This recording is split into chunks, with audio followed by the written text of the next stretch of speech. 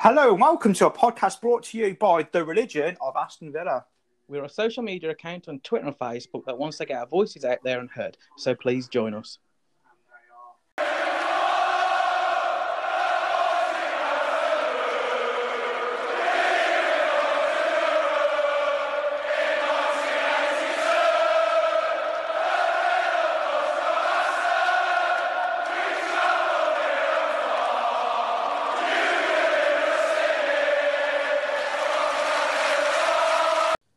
Hello guys and welcome to another episode. It has been a while because things have been going on for all of us at home and work and things like that. So it has been a while and I know we've missed a few games. I can only apologise on that.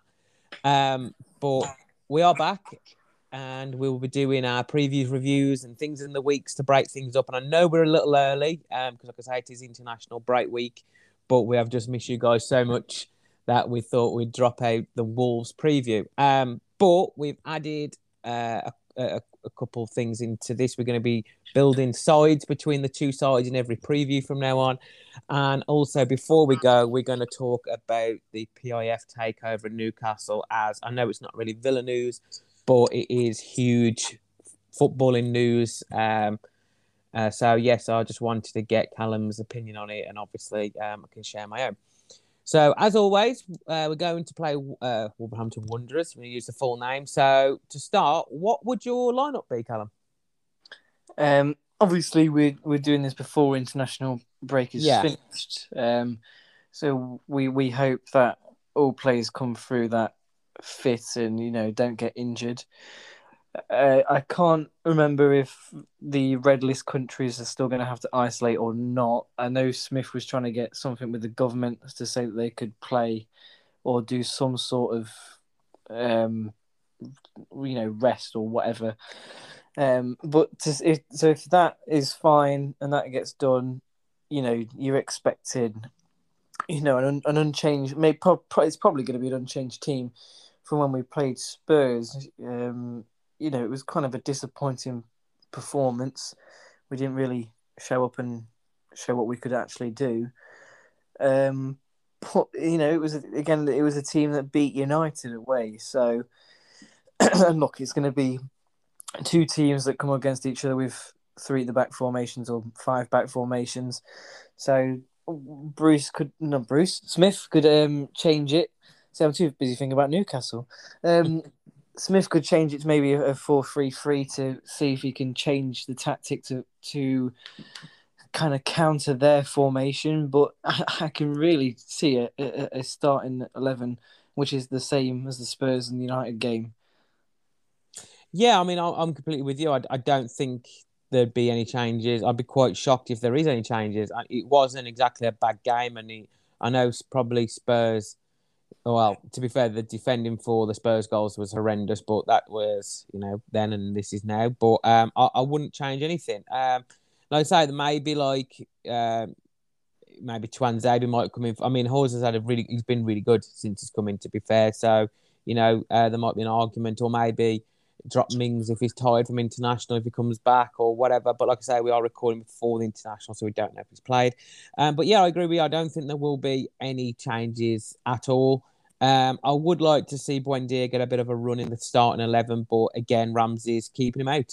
Surprise, surprise that I was proper critical of him last season, but he is keeping out us, record signing out. So fair play to him. But yeah, I'm completely with you. I think it'll be a completely unchanged side. How do you think it'll go? Because obviously it is a derby without being a derby. I mean, Villa fans won't class it as a derby because it's just the fact that they're in the Midlands, so it's classed as one. But yeah, so what do you think? I mean, because it is quite close in the league. I mean, it's 10th versus 12th.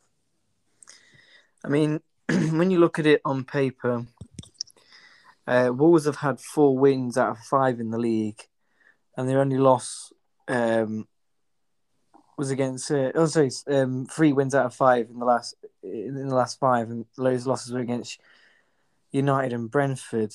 They've won the last 2 away at Southampton and at home to Wolves. Home to Newcastle. They weren't convincing performances by Wolves though, so that can play into our hands we beat we've beaten teams like that this season comfortably. You look back to the Everton game, and if we turn up like we did against United, like we did against Everton, and we could go there with a fully strengthened team, I don't see why we can't go and win the game. We should try and win the game. We need to try and beat these kind of clubs. No disrespect to Wolves. If we want to challenge for European places or around that ballpark, because the lesser teams we need to beat, and Wolves could be there for the taking. But it's all going to be down to whether we turn up, because we didn't turn up against Spurs, and when we did, it was only for one, bit of brilliance for the goal, and that was it. So, it's going to be tough. A bit of derby rivalry for their side anyway.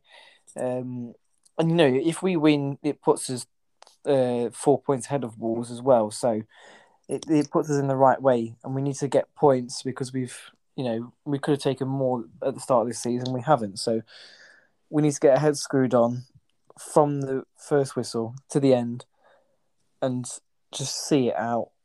But I just hope that we go there and turn up straight away. Yeah, that's my thing. I genuinely think it will be who comes out the starting blocks the best, because if we're on our point and we're on game, we're taking 3 points, and there's no question about that, because like you said, a full strength squad, and the way we play against Everton, and even the United. I know United was obviously more in it than the scoreline shows, but still, I think we can win too much for them potentially. Obviously, they've got that Hee-chan who's just come in, and he's doing really well for them. Yemenis is back, which is huge. But I still think we're too strong. But again, like you said, the Spurs was really poor, and if we play like that, then we'll get turned over. I genuinely think this game is more in our hands than in the hands of Wolves. But again, they've got some good players, as you've said. They've got 2 wins on the bounce. Okay, we've had to play Spurs and United. They've played Newcastle and Southampton. So, there is a bit of, difference in the quality that we've just played. Still, going to go into that game full of confidence, 2 wins. You can't argue that. And we're on the back of, okay, we beat Man United, which was huge, because obviously no Villa fan ever expects to beat Man United. The Spurs results was absolute pants. So for me, I genuinely think it comes down to how we come out more than Wolves. Wolves can be on their day. There could be, the best Wolves side them going to be all season. But if we are the same, then we outstrengthen them. We'll be too much. Scoreline. What's your prediction? I mean, I'm going to go for a 2-1 Villa win, because I can see them scoring from a header. With that kind of team that, they're going to try and get in behind, and they're going to try and put crosses in, and they're going to try and cause a problem aerially. So, again, a good reason to have a 5 back, with the 3 centre backs, House, Mings, and Konsa, if all available. But like you said, and like we've both said, hopefully the quality will shine through, and a bit more of a creative squad, and a bit more of a skillful squad will see us through and get 3 points. So I'm going to say 2-1, and I'm going to go for a cheeky Leon Bailey and John McGinn.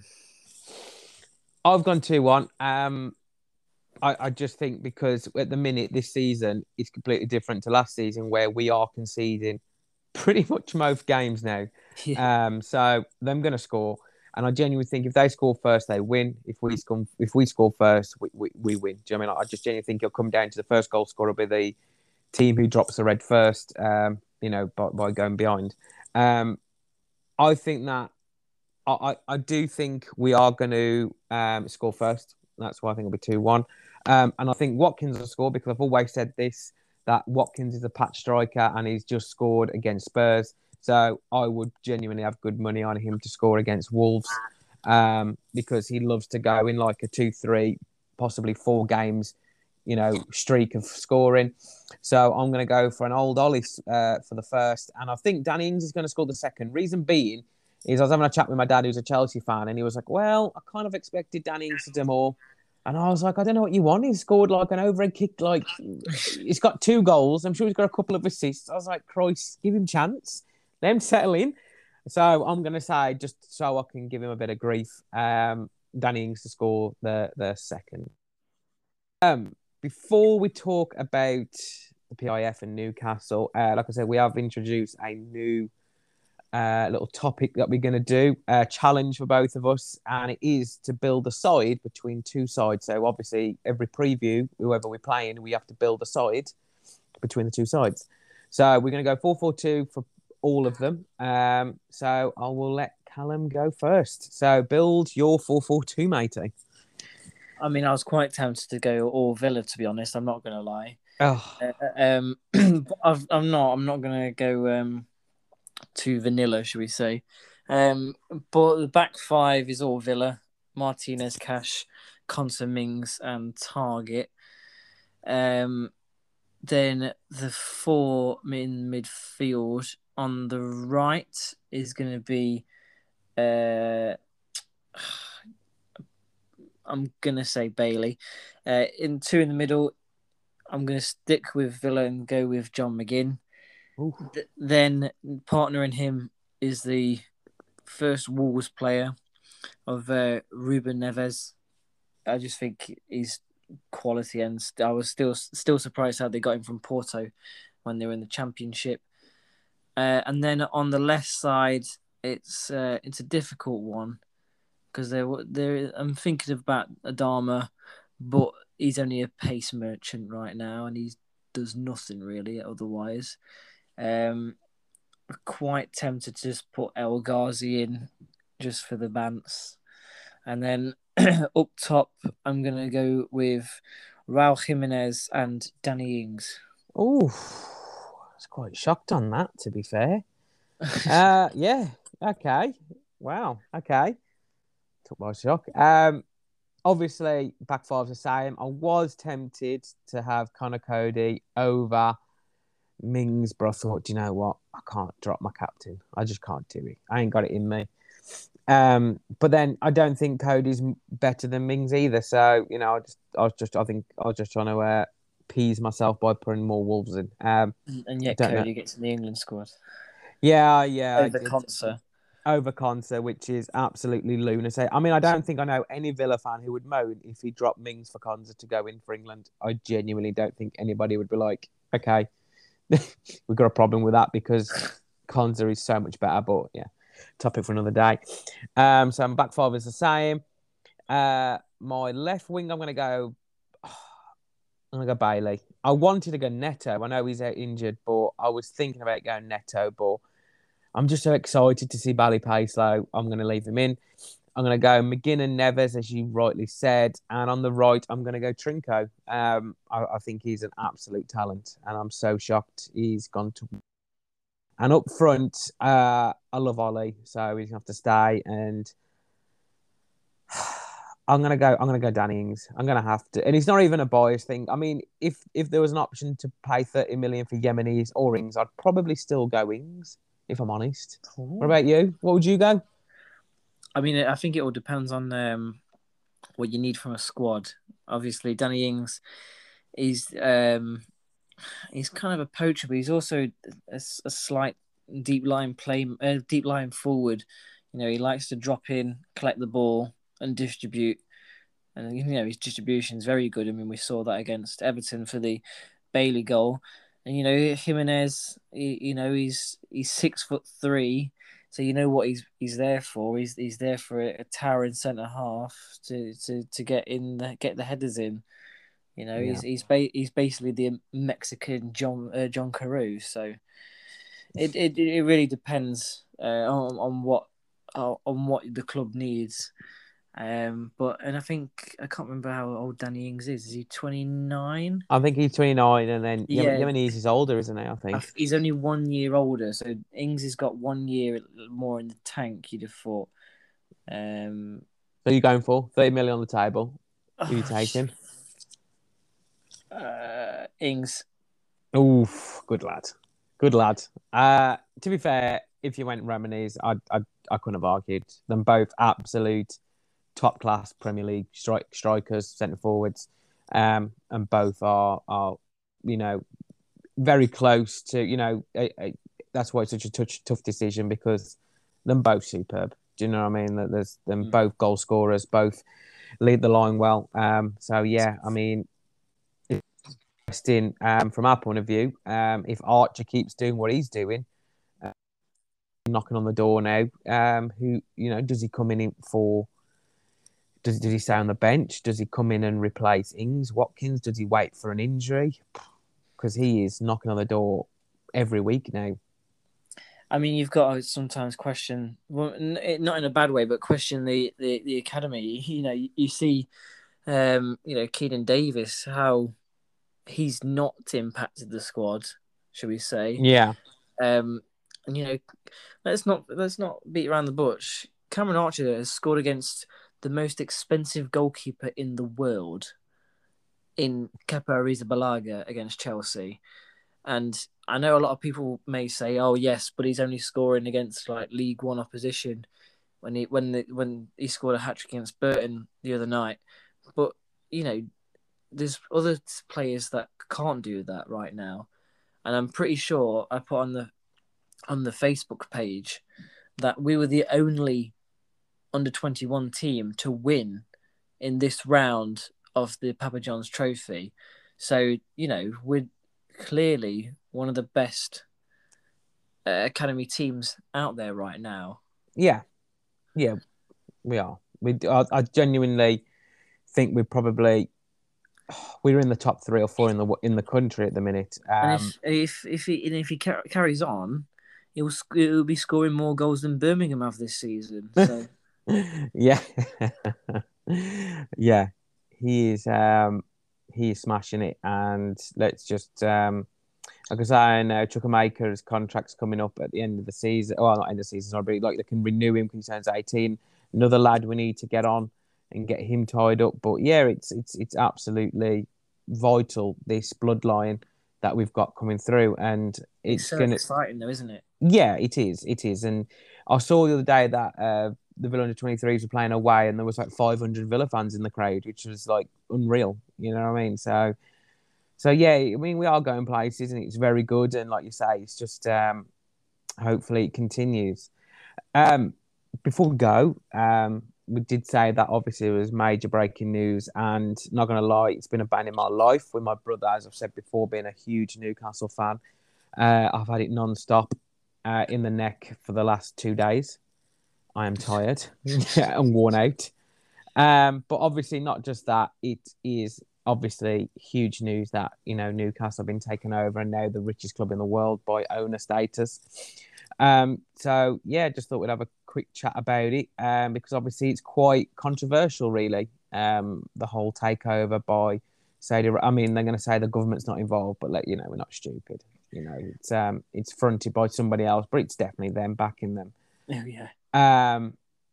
yeah. So what do you think? I mean, for me personally, I can't see how they could pass a fit and proper test, let alone, and I just think they're criminals. I'm not going to lie. I just think beheading people for being gay and stoning women to death, and that's just normal behaviour for them. That just doesn't sit right for me at all. It's not about, I mean, obviously the money's a different kettle of fish as well, obviously, because, 10 times the wealth of Man City, you know what I mean? Jesus. But just the whole ethics behind it as well. Well, I watched a video earlier by Tifo, who are a really good source for football. And they had a kind of an insight into what's gone off. It seemed to be quite a lot about like TV streaming services, and in Saudi Arabia was the main problem. But like apparently they've sorted themselves out since the takeover last time got cancelled. And I think also the Premier League had to change some of the tests so they could pass or something like that anyway. But, like you say, it's 260 billion they're worth, isn't it? Or something like that. And it's crazy money in it. It's going to be... I don't know how long it's going to take to adapt for other clubs to realise how much of a powerhouse Newcastle could be now. We're all used to Mike Ashley and, sportsdirect.com United kind of thing. But, that's going to now go, and it's going to be weird to see because, Ashley's been there, as long as I can remember. And they have a genuine chance of now doing what we're doing. They have a chance of now not, competing with Burnley or, Sheffield United for transfers. They could try and compete with, some of the bigger teams in the league and also across Europe. Obviously, financial fair play is still going to be an issue for them. And obviously they can lose so much money, but how much are they actually going to willing to lose on Newcastle? They might spend 100 million for the next 5 seasons, but is it going to get them anywhere? They said that they want to get the league in the next 5 to 10 years. They kind of want to copy what Man City did with Sheikh Mansour. So their expectations and their ambitions are there. It's just if they can now get it into, to the players and the newcomers and staff. And I just find it funny and, kind of like, as soon as they get taken over, this person's rumoured and this manager's rumoured and this. Like, Zidane to Newcastle. I mean, come on. This is Newcastle. They've been managed by Steve Bruce for, 2.5 years or however long it's been, 3 years. It's going to take some time to adjust, for me, definitely. And I bet you're not loving it even leaving less with your family. It's been a nightmare. Genuinely. I mean, some of the scenes outside St James's Park as well. It's just a bit, I know you've been taken over and all that, but there's no need to get like Saudi Arabia flags up and all this. Yeah. I mean, it's from an ethics point of view, I don't agree with it. I wouldn't want them. I wouldn't want them at Villa Park. I'm happy with our owners. We're doing it the right way. Okay. Yes, they're probably going to go and throw money at a wall and just do a Man City or a Chelsea and just go and win trophies after trophies, but it's plastic. Do you know what I mean? It's not. I'm not going to sit. I don't think Newcastle have the infrastructure that we do. No, I don't think they do at the moment, but I mean, our owners are rich. They're ridiculously rich but they're just a different level. Do you know what I mean? They've got £1 trillion to spend. Aren't they 50 times more wealthy than our owners? Yeah, it's something. Yeah, it's something like. I think, like they said, that literally you could combine the 19 teams together and they're still richer. Do you know what I mean? Like that's how silly it is. So they've got unlimited money. I mean, most Premier League owners have got unlimited money to an extent, I suppose. But this is just something different. And this kind of makes the call for a salary cap and a transfer cap more so needed now more than ever because it could just be ridiculous. I know there's financial fair play, but we've seen how much of a farce that is with Man City and PSG just paying off fines. They can pay fines off to, till their ears bleed because it doesn't. It's like, I mean, like if it's a £1 million fine, 10 million, £100 million fine to Newcastle now, that's sofa money. Do you know what I mean? Like that's just what they find on the back of their sofas inside. It's ridiculous. So there's no stopping them until there's some sort of cap, and I genuinely think that needs to come in. It should have been brought in years ago, but that's something else. But they've said that they want to be. Champions League within 10 years, 5 to 10 years, they want to be basically winning everything, which says to me that it's not a slow burn like we are. We're very developed players, bring them up, get what we can out of, get the most out of them, sell them on, then do it all again. Obviously, we're going to do big transfers like we've been doing, spend 100 mil a season and so on, and then just develop players into what they are. We're not that type of club where we'll go and spend 30, 40 million on somebody who's ready now, and like someone like a Coutinho or a Kane. But Newcastle sound like they're going to do that. I think I'm going a bit overzealous, thinking like I've seen all these predicted lineups of like Haaland and Mbappe up front for Newcastle. But I think they need to realise that Mbappe and Haaland are not going to go to a club outside Champions League. They're just not. It's like they're playing FIFA career mode. Yeah, Or they cheating and putting them on the team from the start. Yeah, exactly. And they're not Haaland and Mbappe, unless they're driven by money and they're going to get paid 2 million a week or something. They're going to go to a Champions League side now. Until Newcastle reach a Champions League, I still think they're going to be limited on who they're going to sign. They're not going to go. Harry Kane's not going to go from Spurs to Newcastle, in my opinion, if Man City's there, because he's going to get Champions League football. That to me, that's just a no-brainer. But yeah, I'm. It's kind of took the wind out of ourselves, in my opinion, a little bit. I mean, obviously, I don't think it's going to affect, which is what I wanted to talk about more so, was how it would affect Suarez and Eden, because obviously a team that was always arguably finishing below us and predicted to finish below us, and now we're going to end up being right at the top of the table. So if we was predicting to finish 8th, and obviously the other teams below us was including a Newcastle, does that for you push us down to 9th? Do you get what I mean? Like, does their all of a sudden investment change our 5-year plan of breaking into Europe, or does it extend it? Because I remember when Randy Lerner was spending a lot of money under O'Neill, Roman Abramovich come in and blew Randy Lerner out the water, because at the time Randy Lerner was spending huge sums of money. And it kind of felt like as soon as Roman Abramovich started spending his oil money, it kind of knocked the winds out of Randy Lerner, and we kind of we went down the pan a little bit. I'm not blaming it on that, because I know we got divorced and things, but do you think this could do the same effect to them, or do you think them going to stay on the course? Do you think them like, we're not going to be able to compete now, so why bother? What do you think? I think sometimes you just got to focus on yourself more than others. Obviously, it's going to be one more club that are going to be competitive against us going forward. But I think as long as we're doing our thing, we're bringing in the youth players that we're doing, we're getting the right infrastructure in, the right people in, the right players in, I don't see why we can't be in the Champions League in 5 years' time. A lot of things can happen in football. Things can go against you, things can go with you. I mean, you look at Leicester winning the title. Anything can happen, really. But I think we just need to stay calm, focus on ourselves. If Newcastle get more competitive, fine, then we need to get a bit more competitive. Obviously, you'll keep one eye on it, for sure. But, no, we just need to stay grounded, keep doing what we're doing. Because this is the 3rd year into our plan or something like that, isn't it?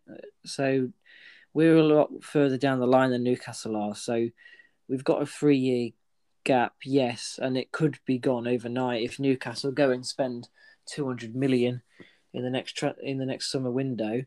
But let's just focus on ourselves and keep to our plan. Well, yeah, that's the thing. And as you said, we've got to keep an eye on ourselves. But my concern, more so than anything now, is obviously Newcastle are going to have a lot of money to spend, as you said, 100, 200 million, whatever it's going to be. They're going to obviously try and buy, for the time being, until they reach that elite stage, buy players in and around them at club level, which obviously includes us. And my concern is, will they want to go for Martinez, Konza, Watkins? And obviously we can ask for a huge sum of money, but that would just kill me, that would. Just seeing the fact that we've just started building this amazing side, and then Newcastle coming with £100 million bid or £80 million bid for Ollie Watkins. You know, what do we do as a club? Does Watkins or something have his head turned and going, okay, I want to be a part of that? You know, what they're doing is the start of what Man City was. I want to be a part of that because I'm going to be in a Champions League squad in 2-3 years, and Villa ain't going to be there in 2-3 years. Do you get what I mean? Like that. This is what I think is going to happen. More so, I think this is why Villa fans should be more concerned than not, because Newcastle are going to try and snap up players in and around them. Like, you know, you don't know, for Leeds' argument's sake, might go after Phillips, might go to West Ham and go for Rice. You know, just stupid things like that. You just they're going to do that. You know, let's not beat around the bush. They are going to go for Premier League made players who aren't exactly playing in Champions League or European football. Yeah, and I've just been scrolling through Twitter, and Villa Report have just said that apparently 19 other top flight clubs are understood to be united in opposition and complaining about Newcastle's takeover, and one in an emergency meeting next week. What? Yeah. And that source is from The Guardian. Do you know what? I saw that earlier, but it's too late. What they're going to do, they're going to hand in a receipt and say, no, back to Saudi Arabia, you go. Yeah, you can't, you know, it's done now. You can't really... What's going to happen? I mean, like, okay, maybe there could be a proactive thing. Like I said, maybe a cap comes in to stop them. But, or what can they, or, you know, maybe... What worst case scenario?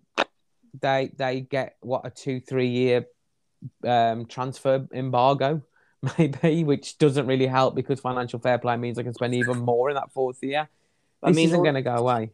Also, them being able to take a test or the same test. What is it? 6 months apart from? No, a bit more than that, isn't it? Yeah, just under a year from each try. I mean, that's in itself is a bit dodgy. Yeah, dodgy, concerning. Yeah. And now I just think, I wonder if the Premier League are just thinking about, Saudi Arabia, we can sell loads of stuff there.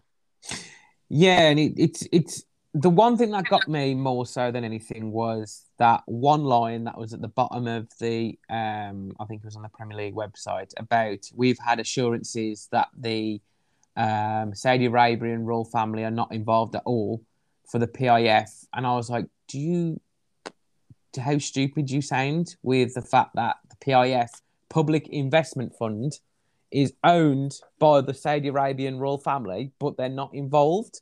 How can PIF? Do you know what I mean? How can they own Newcastle, but they're not? But you're saying they don't get any control. Amanda Staveley, I know she's a very rich woman, but she's just a puppet for them. Let's not lie here. Do you know what I mean? She's English. Yeah. And I find that quite hilarious, that the fact that a country that is against women's rights, stone women to death, has a British woman. It could be a way to get the Premier League on side, though. Yeah, that's exactly what I was about to say. It's exactly that. It's to show, look, we're in the good light. We're actually got a woman involved, even though what we're doing back at home, don't look at that. Just put that behind a blanket. We won't look at that. But what you can see right in front of you is we've got one of your own British women, and she's going to be heading this whole operation. And no, we're not going to be involved at all. Wink, wink. Do you know what I mean? Well, the video that Tifo did, I'm pretty sure that they said the state of Abu Dhabi or whatever, they are giving or whatever £200 million towards that. That's their towards the overall asset or something like that. So part of the 260 billion, 200 million of it comes from Abu Dhabi or something like that. But don't they own a small majority though? Of the PIF? Yeah.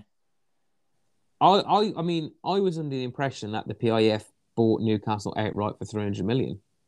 But it was. I thought it wasn't it split into three. They got 80% and there was 10%. Oh yeah, was it the? Is it the? Because I always got as I said, my brother's a huge Newcastle fan, and he was always talking about the Reuben brothers. So is the Reuben brothers involved? Because literally everything I've seen has just been talking about PIF. So I haven't exactly seen like the complete breakdown of Newcastle. So if you're saying that there's two smaller ones, then because like I say, all it literally says everywhere is Saudi takeover. That's literally all I've seen. So are you saying that there's two smaller parties involved within the 100% ownage of Newcastle? I'm not 100% sure, but I thought I saw it somewhere that that they took 80% and then they'd split it between themselves, kind of thing. Oh right, okay. That's not dodge. Yeah, exactly. That's why I was thinking it's a bit more dodgy.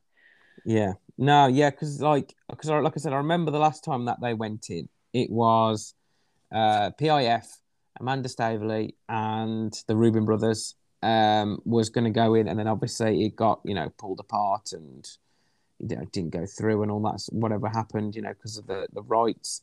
But then this one, I thought this was just literally PIF with Amanda Staveley just fronting the whole thing. But yeah, I think I may have just. There we go. So, PIF 80%, RB Sport and Media 10%, and PCP Capital Partners 10%. Ah, right. Okay. But I think they're all owned by the same guy or whatever. Oh, right. Fair enough. Yeah, because I think PCP. PCP is Amanda Staveley. Yeah, it is. Yeah, it is. I'm gonna say. Then you've got the Reuben brothers at 10%, and then PIF as 80%. Yeah. Because I know because basically, like I said, I keep getting told this over and over by my brother, but I'm pretty sure that the value, like Amanda Staveley has enough money on her own to buy a Premier League club. The Reuben brothers have enough money to buy a Premier League club on their own, and obviously PIF certainly does. So it's absolutely nuts to think that they've got like three like huge backers when one of them would have sufficed, which is it's ridiculous. And yeah, I don't know. And like you say, with that breaking news of the meeting, I just kind of think something. I don't know. Obviously Newcastle can't get rid of them now because I'm taking over. It's all saying like it's legit, and it's not. You know, Ashley, what I mean, Ashley will want to keep his money now as well. Obviously, yeah, and it's not like it just come out the blue, is it? Do you know what I mean? So I don't understand why these 19 other clubs are kicking off now when they should have done it 48 hours ago. Yeah. Do you know what I mean? What? Why do it now? Or 11 months ago when they tried to take over the first time. Yeah, and just gone no. And you can't come back. Do you know what I mean?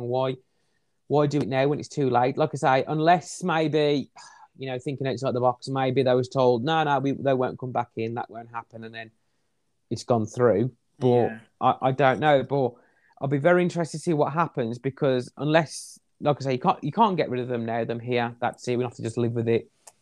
So the only thing I can think of is the repercussions behind it and a reactive effect of either do we bring in a cap because obviously they can blow everybody out the water. Do we enhance FFP? Do they? What do they do? I mean, do the 19 other clubs say, well, do you know what? We just don't want to be part of the Premier League anymore. We'll make our own league and do the polar opposite to what the Super League was going to do and just say like, no, we're not going to be a part of this. So yeah, I don't know what the there's only so much obviously these 19 clubs can do, and just writing a word like a strong worded letter isn't exactly going to do jack. No, and I know there is some sort of rules and regs, as in player assigning players to the like match day 25 or the 25 that you're going to use for the season. Like you have to have a certain amount of English players, certain amount of players through the academy, not so many foreign players. So they've got to take that into consideration. But I think they will be smart about it, though. Unfortunately. Yeah, but again, if they decide to break the rules like City did, what's going to happen? Are they just going to? Yeah, what like you said, like if it's even like £100,000 fine, that's pocket change for them. Yeah, exactly. So I'm going to say that I'm probably in the vast majority that I'm not happy with this. Not just from a, I'm not that, but I mean, if Jeff Bezos decides to buy Newcastle, or Bill Gates, fine, okay, fine. It is what it is. But it's just the whole ethics behind it. It's just got me kind of, I wouldn't say upset, but it's ridiculous. It's just not right. I mean, like, what happens now if, like, bloody Putin tries and buys a side, or Kim Jong Un? Do you know what I mean? It's the same. It's the exact same thing. You know what I mean? Like, it's madness, and I just think having a state buy a club is just absolutely ridiculous. Having a country buy, you know what I mean? Like, what happens if old Queen Elizabeth decides to go and buy Bristol City? Is she allowed to do this and use taxpayers' money? Is Putin allowed to do it? Is Kim Jong Un allowed to go and buy somebody? Do you know what I mean? Like, because obviously they're just as bad as they are at killing people and stuff. Maybe less so, because obviously, do you know what I mean? Like, it's just, I don't get it, but it is what it is now. So yeah. Anything you want to add before we go and leave people in peace? Well, I was going to bring it back towards Villa now. We've had a Newcastle kind of rant, but I just wanted to touch on before we go, the quality that the under-23 team has, how they've progressed over the last year. They're playing in the EFL Trophy or Papa John Trophy or whatever you want to call it. They've beaten 2 League One teams already, 3-1 against Wickham, who were just relegated from the Championship, and a 4-2 win the other night against Burton. They've got MK Dons to play. And if you look at the, last season's, in the same competition and the same trophy, an 8-1 loss to Sunderland, a 3-0 loss to Fleetwood, and a 3-1 loss to Carlisle. We didn't win a game. We only scored 2 goals, and we conceded 14 in 3 games. This season, we've got 6 points from a possible 6. It looks like we're going to go through to the next round. I just think the progress and the how Purslow is wanting not just the first team to improve, but all of the teams to improve, and that's not even just men's either. That's with the women's as well. You don't credit them out, because they're doing a fantastic job as well. But especially the under-23s, when you compare the results from a year to now, and when you're getting beat 8-0 by Sunderland, and now they're beating good League One teams in Wickham and Burton, I just you have to take your hat off to them, and you applaud them. And we've finally, well, not finally, but we've got a youth team that's got his head screwed on, and with Purslow here, I think that can only blossom even more. Yeah, I mean, let's be honest, it makes perfect sense to improve the under-23s, the academy, and so on, and even working your way down, to even below the under-18s and whatever. And obviously the women, but I don't really follow the women's football. Obviously, I see the scores and things like that, but from the men's point of view, is Mark Harrison has done a superb job in recruiting these players, and I got told a long time ago when Mark Harrison come in and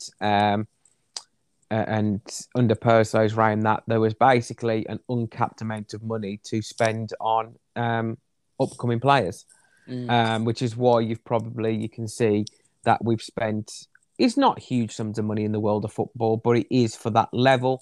We're spending League Two, sometimes Championships million, to get players into that, because it makes more sense to bring somebody in for $1 million or even less, develop them, coach them, and then make them into a 20-30 million pound player, rather than buying a 20-30 million pound player and hoping that it comes out correct. So yeah, I mean, like, the players are brought in has been superb. Obviously, I'm not going to sit and say I know these players, Chukwuemeka, and all that before they come to us, because I'm going to lie if I say I did. But seeing them develop, and you can see the squad we've got, and the togetherness and the galvanised squad, and then the coaching and all that behind it, and, you know, the machine that is Aston Villa behind them. It's so good to see. And everyone loves one of their own. I know not always being a Villa fan is one of your own, but everyone loves to see an academy product come through and make it into the 11. And you always find as well that they get given more breathing space than somebody coming from another side. You know, and Agabonlaw's proof of the pudding in that. Keenan Davis is proof to that. Even Jed Steer to an extent. I know we're going from Norwich, but he's been at Villa that long. He might as well have come through the academy. You know, so we're kind of showing that we do back the youth a lot, fan-wise and club-wise now. So I'm so glad to see. I do keep an eye out, and if I see them on telly or if you know, I can get a stream to watch them, I've been doing so, and it's superb to see, and it's so exciting. And you can just see these players like Cameron Archer, we've already spoke about. Chukwuemeka's coming through. Biden's coming through. So many players making the grade at the moment. Obviously, the Ramsey brothers. It's so good to see. Do you know what I mean? And you're just going to get to a point where, you know, you might have. I'm not going to say them all going to make it because, you know, it'd be silly to say. I mean, what Man United with the Beckham and the Scholes is probably the last time that happened. But to get 2 or 3 in there saves the club millions on buying players, and also, you know, it just shows the players who are looking to join an academy and they say, Christ, you know, Villa's got 4 or 5 academy players making the Premier League's match day squads. I want to go there. Do you know what I mean? So it's good for an advertisement for young kids too. And I also think, you know, sharing the news from today that we've announced a partnership with Football Development Centre, you know, they still want to improve the youth team. They're not done with what they've got. And, you know, as I said the other week, if you've got 22, 23 year old players in your under 23s, your under 23s are failing. Because if you have that aged players in your under 23s, they should be in your first team. Yeah, exactly. You shouldn't have. I mean, like, by the ages, like you say, by 21, 22, you should be there or thereabouts to making, you know, match day squads in the Premier League nowadays. And especially when you're, you know, pushing 23, 24, you should be kind of established now in where you are. And that's where my problem comes with Keenan Davis, because obviously he's older than Wesley. Wesley's gone out on loan now, obviously, but he's I think he's old at now. I think we kind of need to move on from that and then start looking and developing players like Archer. Yeah, well, I think by the end of the season, I don't think we'll see Keenan Davis in a Villa shirt any longer. You look at the rise of Cameron Archer, and, you know, Villa have not been, you know, Villa haven't hid the fact that he came out of nowhere. You know, he was on a training camp and they were impressed by him, and he literally come out of nowhere. He was in the youth setup, and he was one of the few that got chosen to go up, and, you know, he surprised the coaches and how well he was and how professional he was, and he's reaping the rewards right now. Yeah, he's doing really well at the minute, and he's absolutely smashing it. I'd love to see more of him. But there we go, guys. Thank you for listening. I'm glad that, you know, we've dragged it out to an hour. Yeah. Which wasn't my intentions. I did say 30 minutes to Callum on phone, but, you know, before we come on, but we got carried away. I suppose it's been a long time. But as I said before, we are back now. We are going to be doing previews, reviews. We're going to start doing the Media Madnesses again, and doing the 3-player challenges.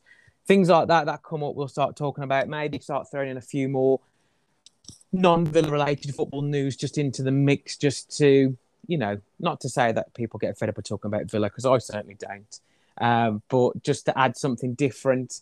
So, yeah, so we're just improving, and we're going to keep changing and chopping, changing, putting things in. As you can tell, Gary isn't here this week.